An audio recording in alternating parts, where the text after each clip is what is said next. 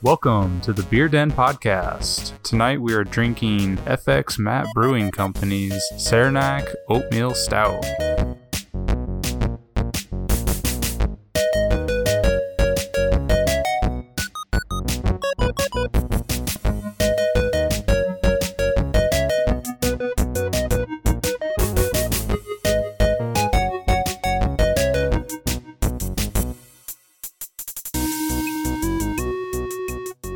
Hey everybody, welcome back to the Beer Den Podcast. My name is Ethan Hoopy. And I'm Michael LaRoe. Tonight we are drinking Saranac Oatmeal Stout from FX Matt Brewing Company.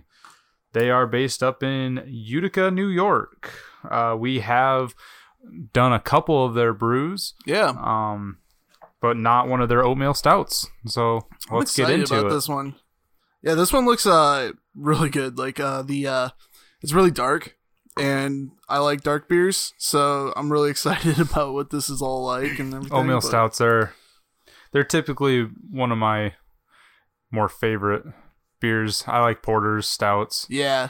So yeah, see, that's the thing. It's like I have high hopes for this I one. like darker beers, but not hoppier beers. Like IPAs, I can drink. I respect them and like the effort that goes into making them.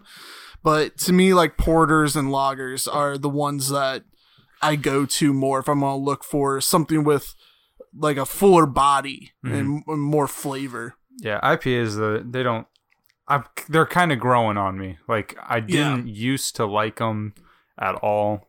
Well, now that we've actually tried some, I think that we've experienced some like good that ones. that was years ago that I was really like starting to drink IPAs. Yeah, and that just seemed to be what everybody was drinking, and I don't know. They just never too fond of them. So. Yeah, but now I'm getting into ones that are a little bit more unique, a little bit more balanced. So, some quick facts about FX Matt Brewing Company.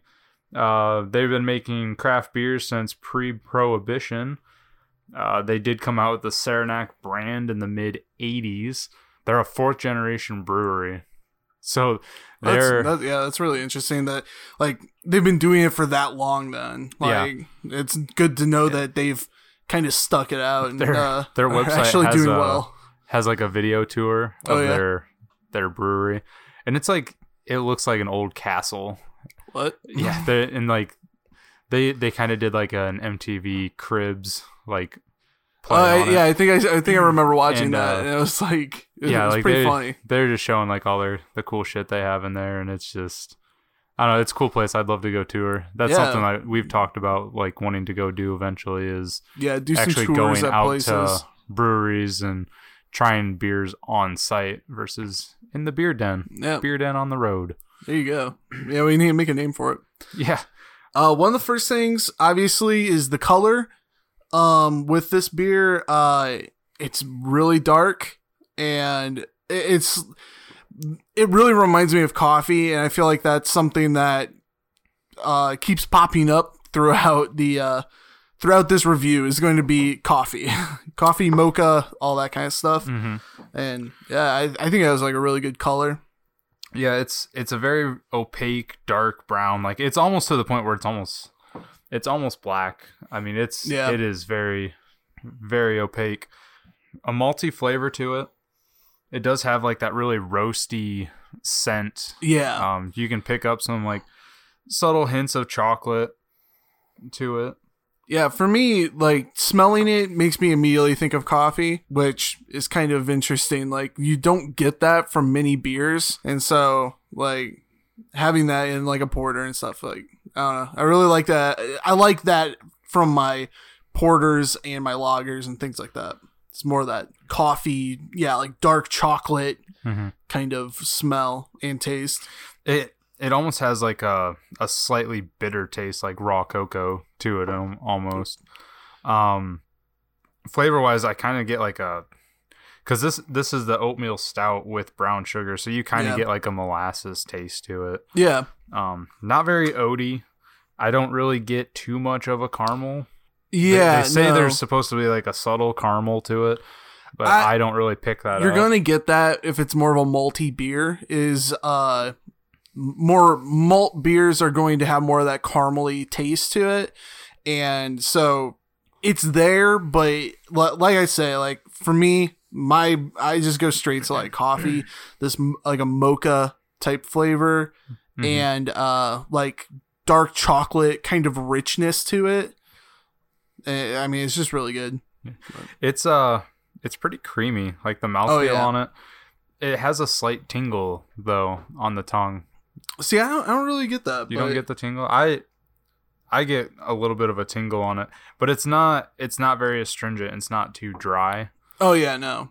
So it's kind of a sticky body to me, and back to kind of that like tingly mouthfeel. Yeah. Like there's not a lot of carbonation. Like there's little to no carbonation on it. There was a lot of head right when you pour it, and it went away really fast. Yeah, the head did go back, and there's not much for lacing. Which is odd because darker beers usually have better supposed to be lacing. a little bit stickier. Yeah. It doesn't stick to the side of the glass at all. Like if you kind of swirl it around, it goes right back down. Yeah, it just slides down. And you know, it could be these bottles, this batch or something, but yeah, it's definitely.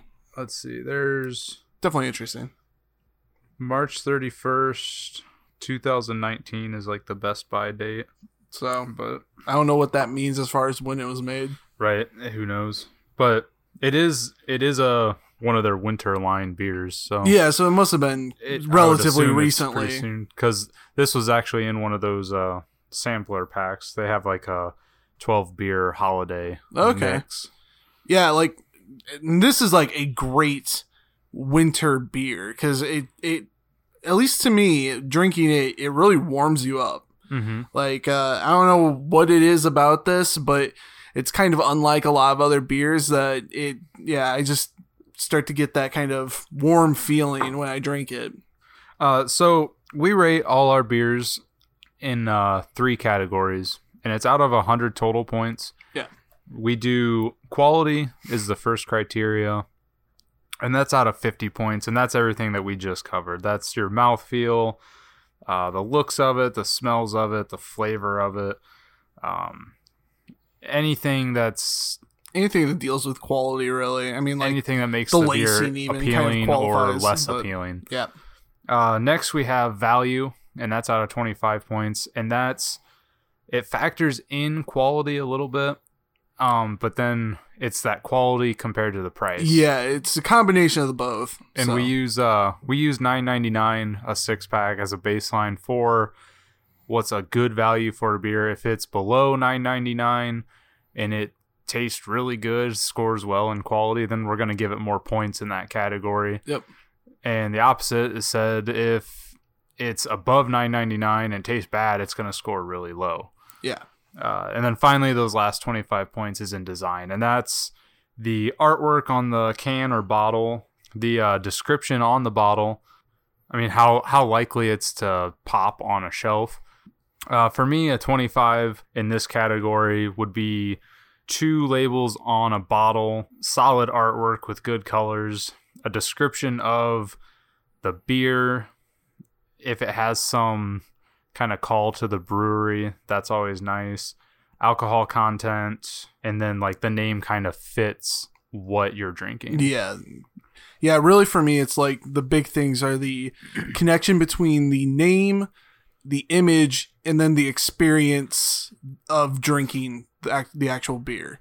If all of those kind of correlate, then that definitely helps it a lot more than, a description is always nice, and your APV is always good to have. And those are important, but like to me, it's the whole kind of package. I want it to make sense. And so, yeah, that's kind of more what I look to.